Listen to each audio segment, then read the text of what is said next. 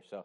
So why don't you guys open your Bibles right now to the book of Daniel. Daniel chapter 2 is where we're going to be heading right now. Let's take a look at the book of Daniel, Daniel chapter 2. So we started the book of Daniel several weeks ago. If you guys don't have Bibles, why don't you raise your hand? We have some ushers that would love to get you a Bible. We started the book of Daniel several weeks ago. We're in a summer-long series looking verse by verse, chapter by chapter at the book of Daniel.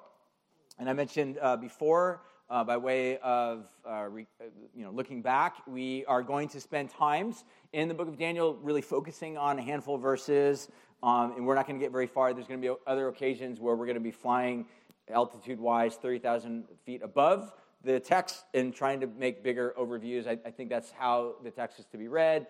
Sometimes you're digging deep, sometimes you're flying high, so that's kind of how we're going to be looking at this. Right now, we're going to be looking a little bit deeper at the text and trying to make some sense as to what this chapter is all about, and more in particular, like what does God want to speak to us through it. So with that, I want to begin with two statements and a question, and I'll give you a little bit of outline what we'll look at. But the first thing, by way of just jumping into this, I got a nice little slide for you guys with some images. So two questions, or two statements and a question. The first statement is, human beings are given charge to rule. That's Genesis 1 and 2, if you're unfamiliar with the storyline in the Bible. Genesis, the Bible, the whole Bible narrative opens with this really, really important declaration that God creates all things, and then God creates human beings in his likeness and in his image. And then he gives them a vocation. The vocation is that they are to rule and reign over the beasts of the field, the birds of the air, and the things that swim in the sea. The big idea is that human beings are to be given ownership, stewardship, leadership, governance, if you want to think of it that way, upper management, all right, over planet Earth. Everything terrestrial is to be given over to humanity. And we know, obviously, in order to do that well, you got to have wisdom. We looked at that last week. If you were not here last week, I highly recommend checking out the message. We talked a little bit about wisdom. That was the most important idea, takeaway. But we also know that humans are wired to rule. So human beings, you and I, we are wired to rule. It's just how we are shaped. Now, again, we've got different capacities, different arenas in which we rule in. And as I was thinking about this, that we are wired for this, anywhere from organizing one's bedroom, to planting urban gardens, to mastering a boy band genre, to creating edible beauty, to leading the Parks and Rec department in your small town, right? We are wired to rule. That's kind of what this image is all about. All of these are examples of ruling. This is how I want you to think about what it means to rule. Because again, I think for the most part, we tend to think of ruling in the context of a tyrant, someone that has an authoritarian upper hand and puts everybody else under their fingernail. And that is a distortion of rulership. That's the way rulership in human history has gone. And what I would suggest is rulership in God's ideal is entirely different. So if our understanding collectively of rulership is oppressing other people, then we have a distorted understanding, and the invitation is to rethink leadership and rulership in light of the gospel, in light of God. So with that being said, as I was thinking about this leads to the last question, the question is, how should all of this actually be ruled? What does ruling well look like, if you want to think of it another way? How did God envision this? Again, you can get traces or elements of this in Genesis chapter 1 and 2, but everything goes south pretty quickly, because by page 3 of the Bible, everything kind of falls by the wayside, and there is rulership happening, but immediately following the Adam and Eve story, you have rulership gone awry, because you have Cain killing his own brother, his own flesh and blood. And then you have these continuation of distortions leading up to, chapter 9 or something like that, the Bible, 10, where we get to the statue or the image of Babylon or Tower of Babel. And you see all human history kind of move in this direction towards distortion of leadership. And so what I want to do here this morning is I want to kind of go back into the text with this idea or this theme in mind of what it means to rule well, because I think this plays in the story. So with that being said, I want to jump in. I'll give you a little bit of an outline as to what we'll be looking at. In chapter 2, we'll just, as I was kind of preparing for this, I realized there's way more content that I had, and I didn't want to speak for an hour and a half. You're welcome. So I thought I'd just kind of break it down. So I actually gave myself like a week off, because that means I took my message, cut it in half. I'm going to do half this week, the other half next week. So there we go. So what we'll do is we'll take a look at, first of all, verses 25 through 45. Again, like I said last week, if you weren't here, we got from verse 1 all the way to chapter 2, verse 24. So we'll take a look at the dream of the golden image with the feet of clay. Again, kind of a lengthy title, but it all makes sense in a moment. The second thing we'll take a look at is the rock which became a mountain. And this is language that's actually borrowed directly from the story, which will make sense as we jump into it. So those are the two main headers, ideas, concepts that we'll take a look at in this, and hopefully it'll all make sense as we jump into it and begin to get to work. So let's jump in and begin to take a look at, first of all, verses 25 through 45, which is the dream of a golden image with feet of clay. So what I want to do is I'm going to actually read the whole passage. It's fairly lengthy, but hopefully it will make sense.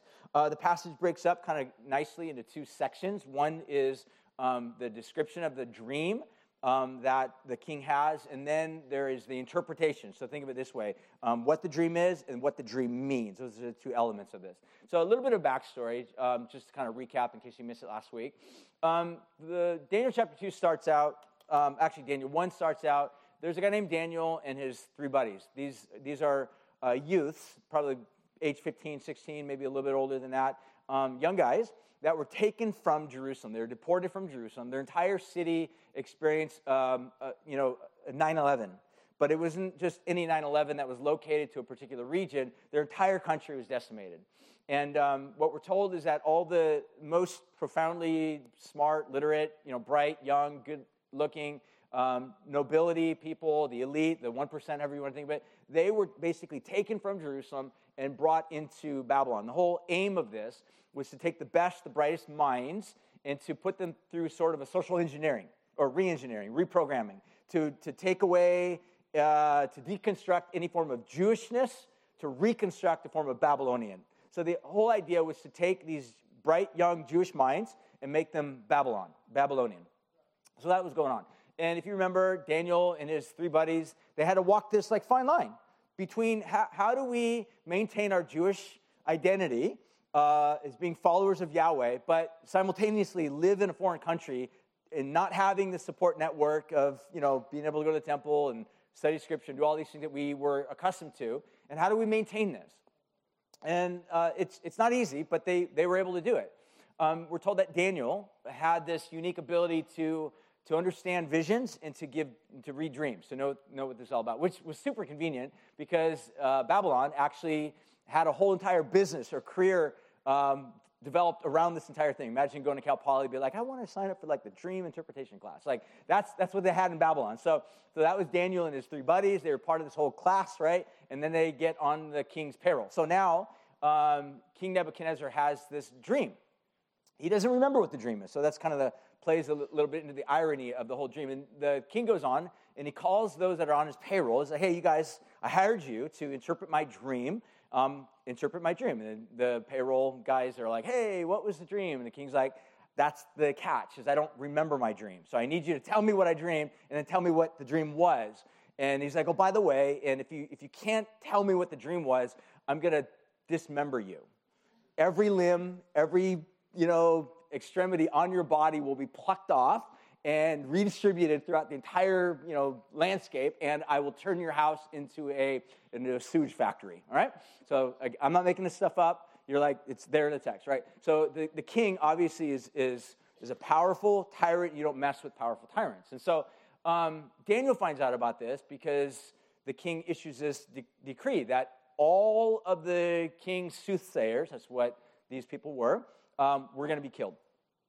So Daniel's part of this team, and he's going to be put to death. And so Daniel has this unique opportunity to speak to the chief hitman, and he's like, hey, his name's Arioch, and he's like, hey, can you buy me a little bit of time? And then he talks to the king, and he says, give me a little bit of time, and me and my buddies, we will pray, and we will seek God, the God of heavens, and we will get an answer, and we'll bring the answer back to you. So that's a little bit caught up to speed as to where we're at right now. So let's jump in and begin to read about the dream of the golden image with the feet of clay. So, ready? Think of this as story time with Pastor B, like I oftentimes like to say. So here we go. Then Arioch, that's the hitman, brought in Daniel before the king in haste, and he said to him, I have found among the exiles of Judah a man who will make known to the king the interpretation. And the king declared to Daniel, whose name was Belteshazzar, are you able to make known to me the dream that I have seen and its interpretation? And then Daniel answered and said to the king, no wise man enchanter, magician, or astrologers can show to the king the mystery that the king has asked for. Next. He says, but there is a God in heaven who reveals the mysteries and has made known to King Nebuchadnezzar what will be in the latter days. There's all this speculation as what the word latter days mean, but don't get hung up on that right now. Think of this perhaps in the latter days of the king's. The king has a bad dream. He's trying to make sense of this, and he's telling him, here's what's going to happen. Your dream and the visions of your head as you lay in your bed are these. To you, O king, as you lay in the bed, came thoughts of what would after this, and he who reveals mysteries made known to you what it is to be. So in other words, question, at this point right now, where'd the dream come from? Who gave this king the dream? What's the source? God. It wasn't his pepperoni pizza the night before. It was God. God gave him this dream, which is, again, we paused and reflected upon this last week, which is fascinating. Who does God talk to? Apparently anybody. Apparently anybody.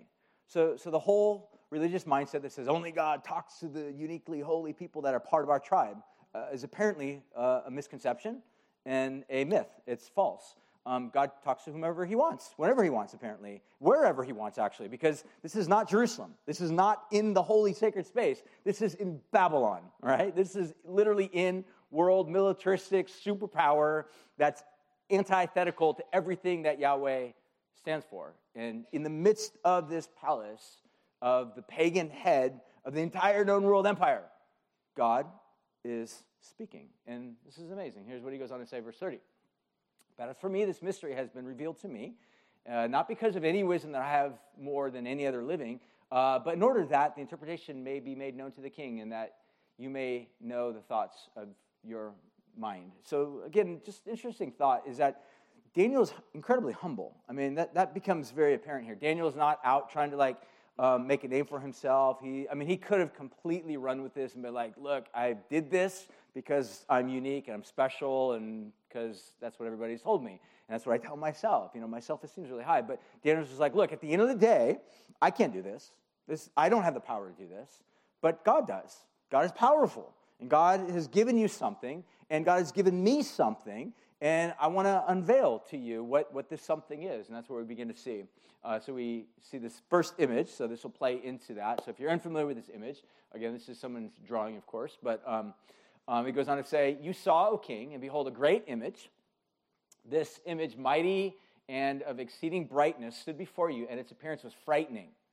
And the head of this image was of fine gold, its chest, arms of silver, its middle and thighs, bronze, its legs, iron, its feet, partly of iron and partly of clay. As you looked, a stone that was cut out by no human hand, and it struck the image at its feet, so that thing on the bottom is supposed to be, a meteor or something like that, coming down, striking the feet of the iron clay. And then it says, and it broke them all into pieces. Next slide. He goes on and says, then the iron and the clay and the bronze and the silver and the gold, and together they were all broken into pieces. They became like chaff of the summer threshing floors. And the wind carried them away, so that not a trace of them could be found. But the stone that struck the image became a great mountain and filled the whole earth. So there's the dream. Crazy dream, right? Imagine, here's the king. He has this dream, and perhaps he has it on a recurring basis. We don't really know, but the point of the matter is, whatever this dream was, when he had this, it absolutely frightened him. And you can imagine why this would be frightening to him. He sees this head of gold, and he's trying to make sense of what this is. Now we enter into the second aspect of this, which is not just the dream itself, but what the dream actually means, what we would describe as interpretation. So you can have the ability to kind of identify something, but then the bigger question, which is, well, what does that something mean? That's what we would describe as interpretation. And now Daniel's about to tell him, here's what the dream actually means. Again, remember, Daniel's not making this stuff up. He's not just kind of tapping into his inner ideas and concepts. Daniel's speaking on behalf of God, for God. God has revealed this to Daniel. He's humble enough to acknowledge that, and then he's communicating. This is how God has revealed the aspect of what this dream actually means. This was a dream. Now we will tell you the king and its interpretation. Next slide. He goes on to say, you, O king, the King of kings, of whom the God of heaven has given the kingdom and the power and the might and the glory. So just pause real quick and think about this real quick. So, who's Nebuchadnezzar? He is not just a king, but he's the king of kings. I mean, king of all other kings. That's what an empire is, by the way. An empire is not just a community that has dominion over a particular area. It's multiple areas that have multiple kings, or vassal kingdoms, I guess is what they would call it, vassal kings. People that are like subordinates, if you want to think of it that way. They might rule over a particular region, but you are the king of those kings. So that's not a foreign, weird term. It's just simply stating the fact that you are the king of kings, which, by the way, Babylon is not only the oldest of empires, but some stuff that I'd read was actually one of the very first world empires that spanned a very, very lengthy stretch of territory. Egypt was actually a little bit older than it, of course. If you remember back in the Bible, the Egyptians took the Jewish people, but it wasn't expansive like the Babylonian Empire was. So this guy Nebuchadnezzar has this dream, and then he goes on. He says, "But the God of heaven has given you the kingdom." But the point that I think that Daniel's trying to make, that to me is pretty profound. Now again, Daniel could be treading on thin ice already, right? I mean, he's already had this death warrant issued out to him.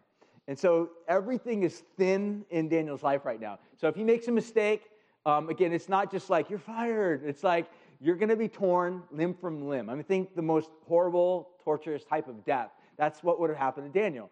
And so Daniel walks in and he's like, "You, O King of Kings, are the King of Kings," right? So far, so good. He's like, the God of heaven, the God who's above you. You may be king of this terrestrial world, but there's a God who has greater authority, greater power, who's higher than you, who is speaking.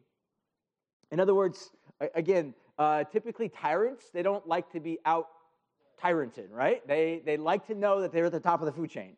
And what Daniel is saying is there's someone greater than you, higher than you, above you, stronger than you, wiser than you, and this is the one that's going to reveal to you what you saw in your dream. Verse 38. You guys doing all right so far? All right, good. All right. Verse 38, he says, "And into whose hand he has given wherever they dwell, and the children of men, the beasts of the fields, and the birds of heaven, making you ruler over them." Then he says this little phrase, "You are the head of gold." But before we get to the "you are the head of gold," just take a look at that phrase again. You're the king over, and you have power over all the children of men, the beasts of the fields, the birds of the heaven, making you rule over them. I'm fairly confident that as the writer is telling us the story, this is a head nod back to Genesis 1 and 2. Right? Catch that?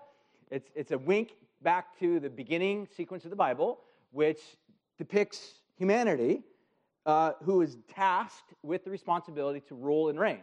Now, if you're familiar with the story of Genesis, their rulership and reigning did not go too well because they inevitably gave the reins over to a serpent, which was, seduced by spiritual unseen forces that were powerful and dark. And Adam and Eve then kind of spiraled down into this world of brokenness, chaos, and destruction.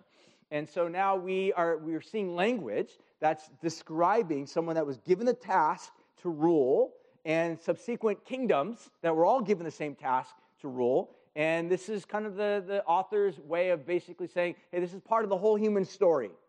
Humanity, human beings, given the role, given the task, given the vocation to rule and reign. The question is, how are they doing? How are you doing? How are you doing in your ruling and reign? What does your ruling and reigning look like in your life? We'll come back to that in just a moment. But this is the point that I think the author wants us just to pause, to take in, to look at. It's easy to look at a tyrant, a world empire, governed by this guy like Nebuchadnezzar, and be really quick to point out his flaws and his arrogance and so on, because he's got a lot of it, by the way, and the writer wants us to see that. But it also takes, I think, an act of the Spirit to look at our own lives through that same lens and say, how am I doing? What elements or trace elements are in me that are reflective of me, that are reflective of Nebuchadnezzar, I should say, in me? And he goes on to say, he says, "You are the head of gold." So very clear in the statue or in the picture, this is who the golden head represents.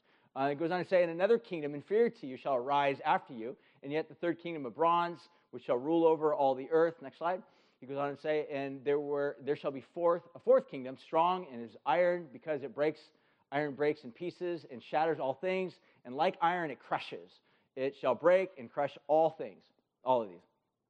And as you saw the feet of toes on the toes, partly of potter's clay, and partly of iron. It shall be divided kingdom. And some of the firmness of the iron shall be in it, just as you saw iron mixed with soft clay. Verse 42, and as the toes of the feet were partly iron and partly clay, so the kingdoms shall be partly strong and partly brittle. So just pause real quick and just think about this. So I'm not going to get into what these kingdoms might represent. I think that's for another time in the book of Daniel. Right now, I'm just sticking with what Daniel tells us in this dream. The king has another vision later on, which we'll look at in a few weeks to come. But right now, I just want to focus on this because in the dream is this big statue. Now, again, we know clearly that the king, Nebuchadnezzar, is identified as the head of gold. Now, this is actually sort of a setup for chapter 3, if you're familiar with the story, because what happens in chapter 3? Remember, the king creates this statue, right? So, again, if you're wondering, like, where'd the statue come from? Well, the statue actually came from his dream. But it wasn't very representative of his dream, right? Because he builds the whole statue, and it's not of, gold and silver and bronze and iron and clay. It's 100% gold. And what's the king basically saying through that action? He's like, it's all me. Everything's focused on me. I am the number one powerful chief leader in my entire life. The most important person in my world is me, right? Again, don't judge him, because that's just like you and I. It's just like you and I. We have the same problems. We might not have the resources, like the king, to build and do the stuff that he does, but we have the same problem. And for some of us, it might just be a seed. For others, it might be like this oak grove, all right? But we have the same problem embedded in us. It's a problem of the Bible describes as sin, which means, given the task of ruling, we use the power that we have, not to rule in ways that reflect the heart of God, but oftentimes simply are self-serving. And that's what we see in this king. Next slide as we continue on this, and we'll wrap this up. He says, as you saw the iron mixed with soft clay, so they will mix with one another in marriage, and they will not hold together, just as iron does not mix with clay. And in the days of those kings, the God of heaven will set up a kingdom that shall never be destroyed, nor shall the kingdom be left to another people. It shall break in pieces the kingdoms and the king, and bring them to an end, and it shall stand forever. So again, in the interpretation, Daniel says, hey, that meteor or that comet or whatever it was that came from outer space that flew at the feet of this great image, that's God. That's God's kingdom. It will come. It will shatter these other kings. It will overtake these other kingdoms, or to use another language, it'll be triumphant over all other kingdoms, and it will be set up and will never end. Never end. Weird dream? Weird dream? Yeah, it's a weird dream. In fact, it's a deeply weird dream in a very, very personal sense, especially if you're the king. Because, again, I envision him laying on his bed. He's got a vast kingdom. And this is a guy, again, top of the food chain, all powerful. Who tells King Nebuchadnezzar what to do? Oh, that's right, nobody. Right? Nobody tells him what to do. He's powerful, all powerful. He does what he wants. He makes a decree and it happens. And when you have that degree of power and authority, you also have this degree of anxiety that goes with that, because you got to protect it. You got to be worried about it. I mean, think about your life. Think about the things that oftentimes grab our conscience, our hearts, that keep us up at night. Think about those things that wake you up at 3 a.m. and you can't go back to sleep. The anxieties that oftentimes control us. Multiply that by 1 trillion, right? This is King Nebuchadnezzar, and he's worried about all this stuff. What's fascinating to me about this entire dream is just a couple things. Number one, the king had this incredible anxiety, no doubt, about this whole world in which he was responsible to govern. And his dream is very disturbing, because what he sees in this dream is this image, which he comes to find out he's the head of gold, at some point will crumble. Imagine that. Imagine this right now. I want you to pause and reflect upon this. Every single thing that you have your hand on right now, 100 years from now, may just be gone.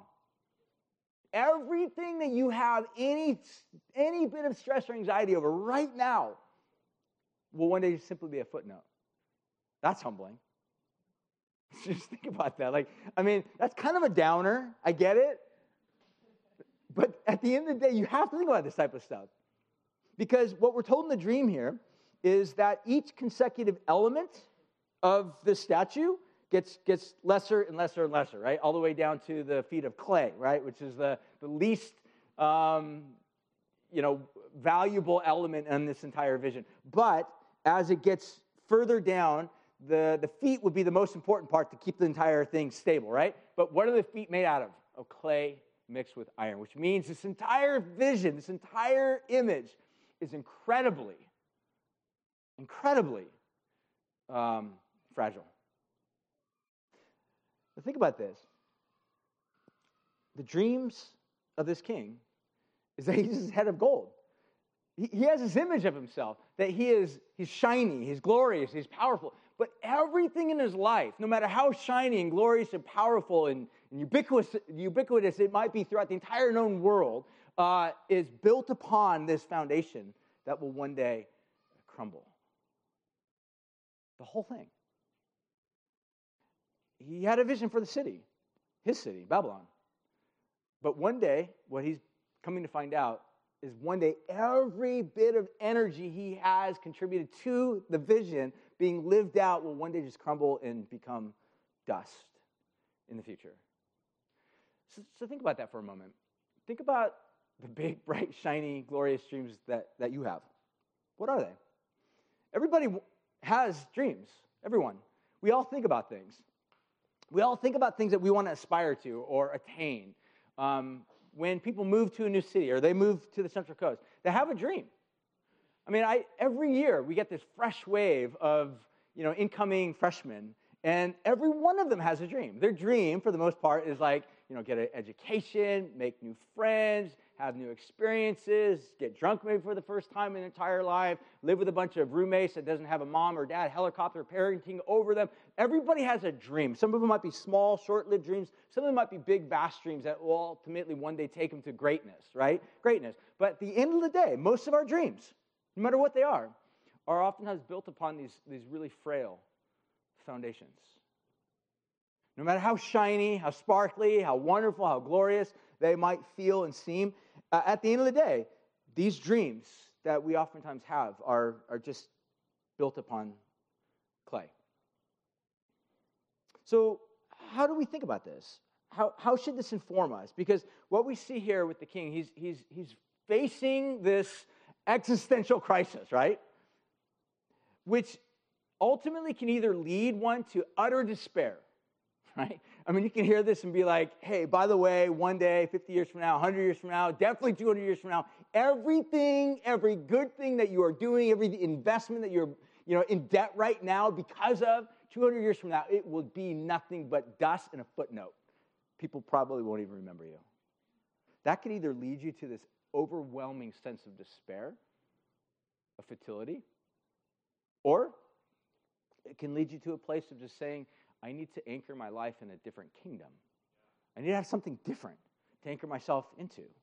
And this is what we see, because at the end of the day, I was thinking about this the other day with regard to just the Christian worldview. And what I mean by that is this overarching narrative that the Bible invites us to make our own. Is literally that. It's not just simply a belief system that one day we'll go to heaven when we die. It's far more encompassing that. It is something that will change and transform the way that you actually live now and then ultimately into and throughout all eternity. It's a worldview.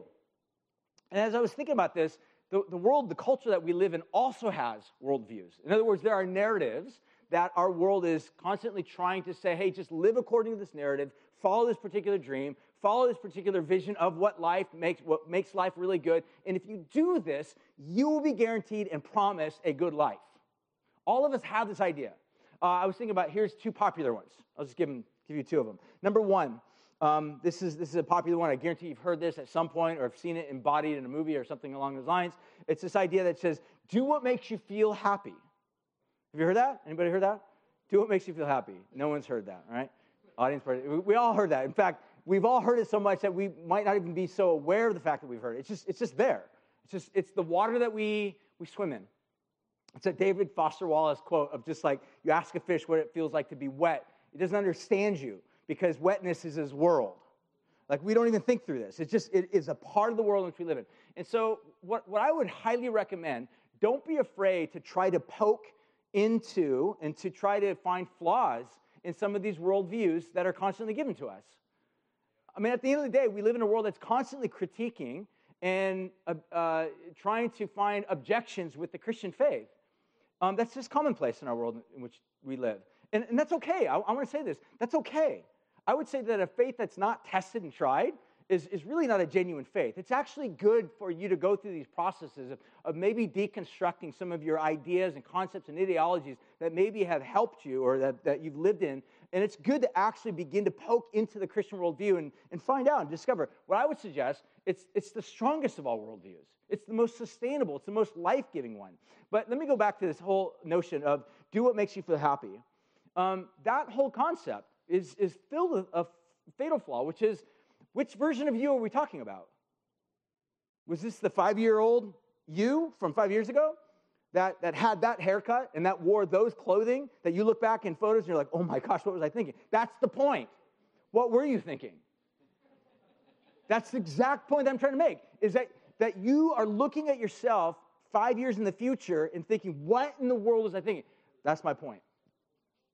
What we think in that moment is the best thing for us is malleable. It shapes. It changes over time. So which you are you talking about? The 10 year from now you? Because the point is it's always reshaping. Our desires, they ebb and flow. They grow. They shrink. They change.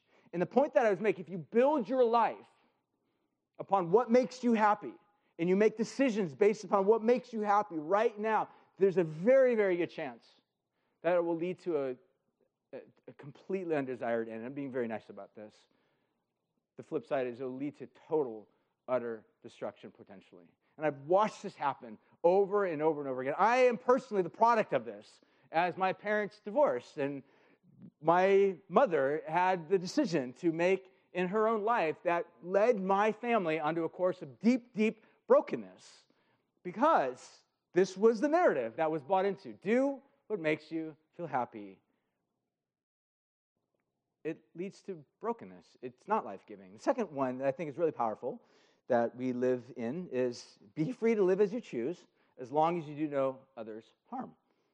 Do whatever you want, but as long as you don't do anybody else harm. So again, the question that needs to be asked of this, like who gets to decide what is harm and who gets to decide who the others are? At the end of the day, that decision is in you. You are the powerful tyrant. You are the Nebuchadnezzar of that world.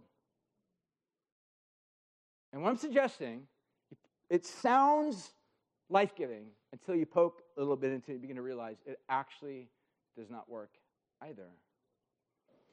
And what we see in the story of Daniel is that this king, even though he has his dream, it's built upon a foundation that is completely fallible and easily broken and brittle, just like our lives.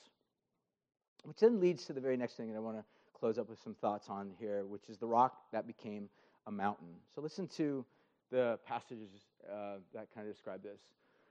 Verse 45, he says, just as you saw the stone that was cut from the mountain by no hand, and that it broke in pieces, the iron, the bronze, the clay, the silver, the gold, the great God has made known to the king what shall be after the dream. The dream is certain, the interpretation is sure. Can you find verse 35? Do we have verse 35 in there somewhere? Okay, check this out. He says, then the iron and the clay and the bronze and the silver and the gold, they all came together and they were broken in pieces and became like the chaff of summer threshing floors, and the wind carried them away so that not a trace of them could be found. But the stone that struck the image became a great mountain and then ultimately filled the whole earth. So this is, again, the image, the picture that he has. Three things I'm going to talk real quickly about this, and I'll wrap this up with some summary thoughts. Number one, rock is the least common of all of these elements. So if you have ever seen images of the Middle East, you know the landscape is extremely rocky. Like rock is everywhere you go, right? Everywhere you go. It is extremely common, which means it has no value really whatsoever.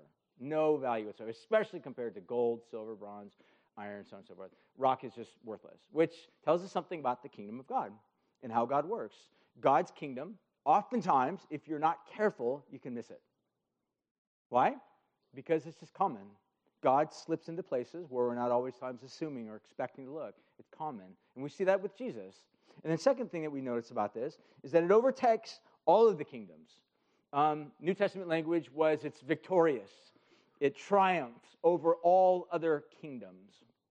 And then lastly, we see that it grows. It becomes more expansive. So it has a beginning point, and that point then begins to telescope out or grow forth from that particular location until, like what we're told in the dream, it fills the entire earth. And again, these are images that are found throughout the Old Testament as well. One of them that Isaiah describes, he says that the glory of the Lord will fill all the spaces upon the earth. But the image is that this rock will grow into a mountain and begin to fill all. These are very similar and reminiscent of some of the parables that even Jesus himself gives, that the kingdom of God is like, leaven, and it just begins to expand and so on and so on. But the image that I want for us to think about and consider is this phrase that is oftentimes coined by theologians, and it's just a simple one that I want you to know. It's called already, but not yet. Already, how about we all say that? Already and not yet. Already and not yet. So what that basically means is the kingdom of God is already, it's already here.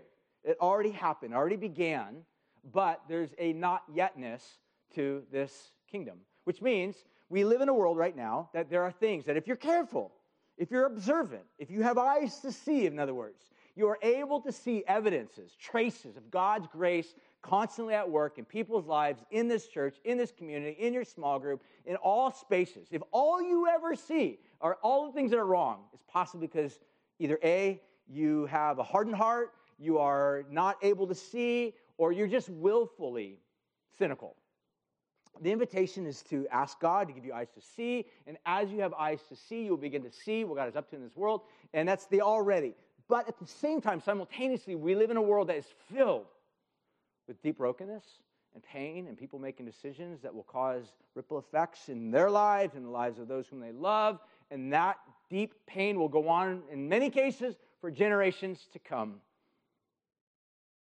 That's the not yetness of the kingdom, that we look to a future that one day God will come and set everything right.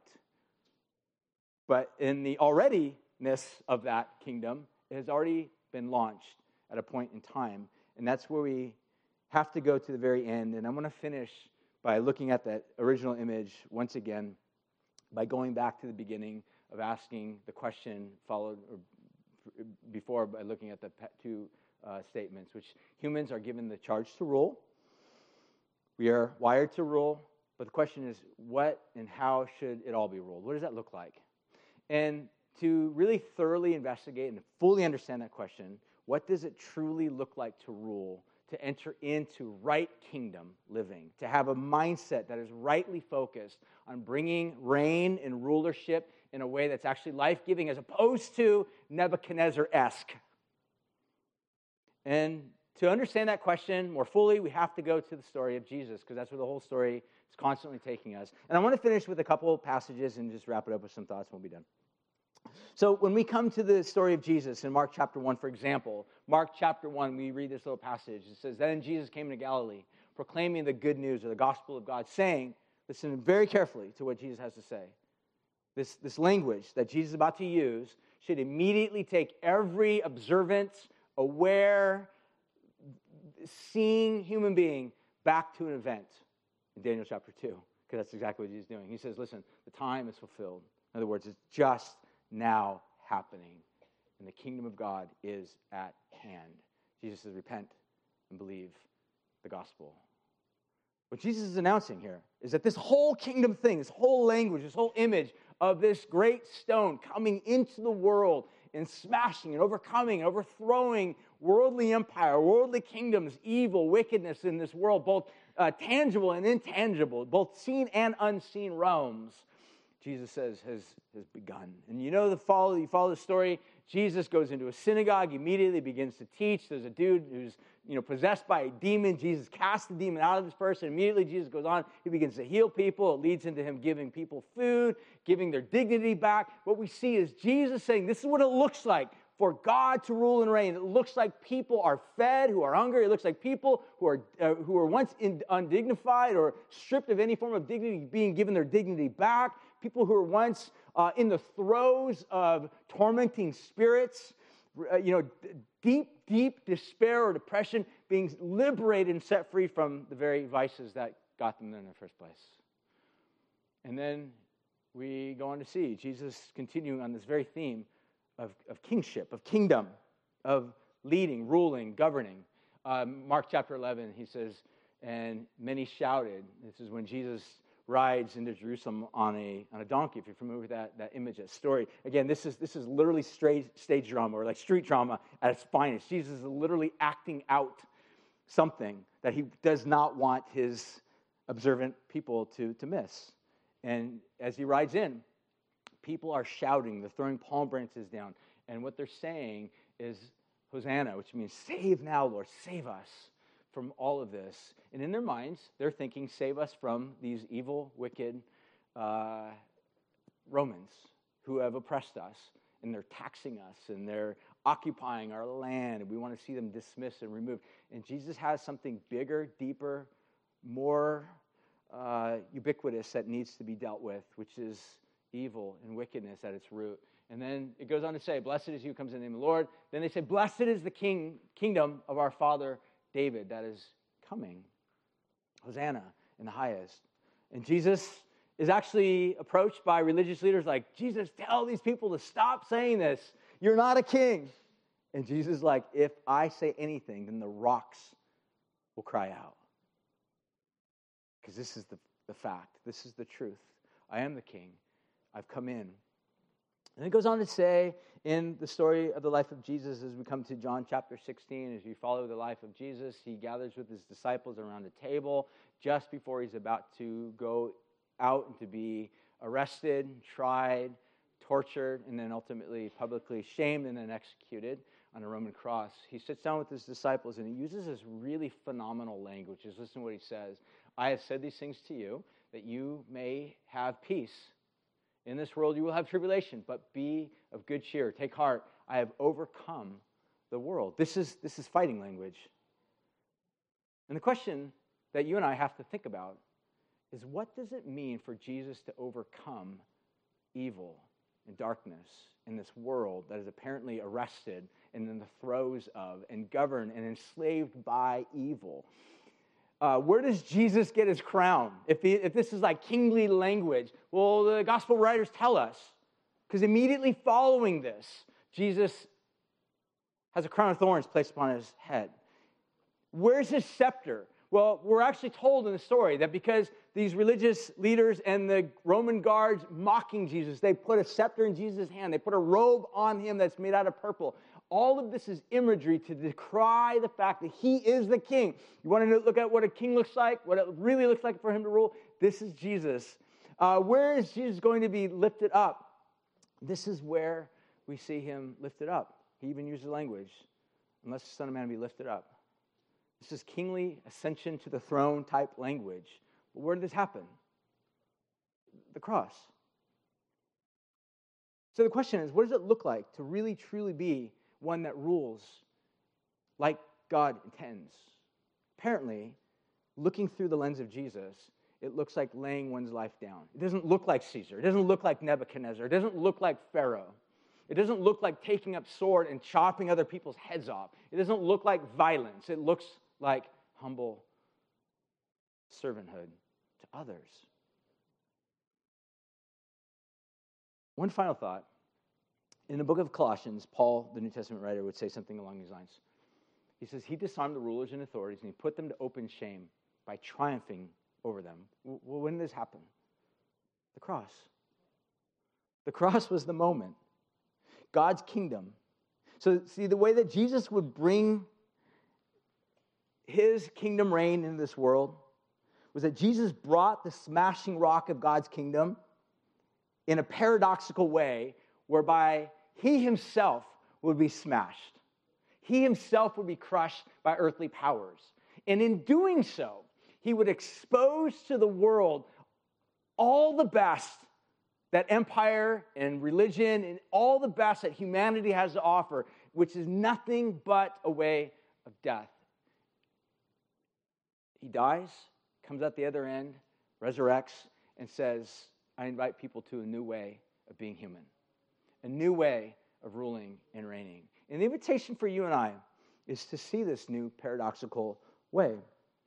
God's kingdom would conquer these other lesser kingdoms by exposing them for what they are, all of its vile and broken and distorted means, allowing all of that to do to him what it constantly does to you and I, or what you and I do to other people. Jesus allows it to be stripped bare naked for all that it is, and then offer a new way of rethinking, of living, which is what the Bible actually uses the word to repent, which means to think differently about your life, to adopt the way of Jesus, which means to be a disciple. So the invitation of Jesus is to look at our lives, look at our dreams, look at those things that compel us, drive us, empower us, and ask ourselves those long questions. Where's this going? Where's this dream of mine headed? How much investment am I giving to this thing right now that maybe one day will just be nothing more than a footnote? That doesn't mean to abandon it at all. I want to be really clear on this. It doesn't mean to abandon it. It doesn't mean to just sit around and be a slacker and watch, Stranger Things all day long. It does mean that look at it in a new light. Look at it in a light that says, how can I live for this thing that God has called me to in a way that looks like Jesus, serving others, laying my life down? This is what Jesus does for us. He's motivated by deep love. John 3:16, the famous passage we're all familiar with. For God so loved the world that he gave his only son, that if we should believe in him, trust in him, give our lives to him, we will live. And this is the invitation, to turn to Jesus and live. Or we can continue to hold on to our own dreams as tightly as we want.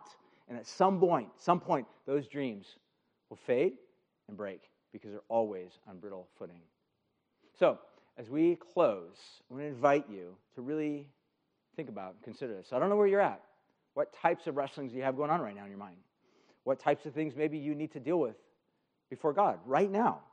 But the invitation for you is to do so, to deal with God on whatever those issues are, to lay them down at his feet. And as we go to the table, as we eat the bread and dip it in the cup and are reminded that this is what it looks like to follow Jesus. It looks like receiving, first of all, God's grace and being washed and being fed and being satisfied, and then being a part of that agent in this world and going forth and feeding others and caring for others, laying our lives down, being those that are willing to be broken on behalf and poured out for others so that they might live. That's what the new humanity is all about. That's the invitation for you to lay aside all other alternate narratives that are misleading, guiding, lying to you, that may have stained you or affected you, destroyed you, distorted you, and to receive a new mind that comes from the Holy Spirit by turning your heart over to him. So how about we all stand, and we're going to have the worship team lead us in a song. And as we partake of the communion, we'll have some leaders up in the front that are going to be here to give you the bread and the cup. And we have some rugs off at the side that as you eat the bread and drink the cup, you're more than welcome to just come, get before the Lord. If you want to be on your knees, if you want to just sit before the Lord, you're more than welcome to. We'll also have some people up in the front that would love to pray with you. I'll be up in front, happy to pray with you for anything that's going on in your life. We just want to use some time to have and do business with God. So let me pray, and let's respond. God, we thank you for your incredible love and your grace and the fact that, Jesus, you were crushed for our offenses. You were bruised for our iniquities. The very crushing that happened to you, the blows that you absorbed of human brokenness and sin and chaos, become the means of bringing us peace. So God, we invite you right now to search our hearts, to help us to do business with you, to respond rightly to you as we sing, as we pray, as we take the bread and drink the cup.